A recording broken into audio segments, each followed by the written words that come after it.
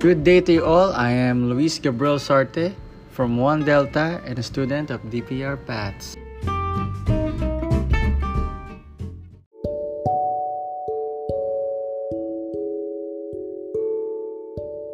So today I will be introducing you to our newest subject, which is aircraft materials that are focusing on electrical hardware.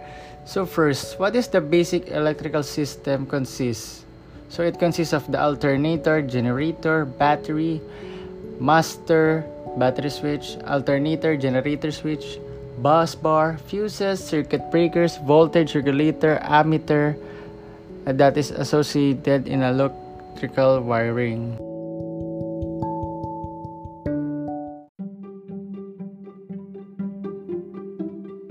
And now we will be discussing the importance of electrical hardware on an aircraft. So, an aircraft's electrical system therefore is what enables the aircraft to be functional in the first place.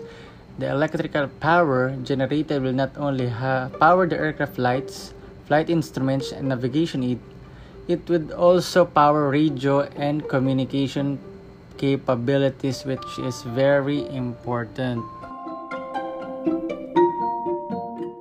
That is all. Again, I am Luis Gabriel Sarte from 1 Delta and a student of DPR PATS signing off.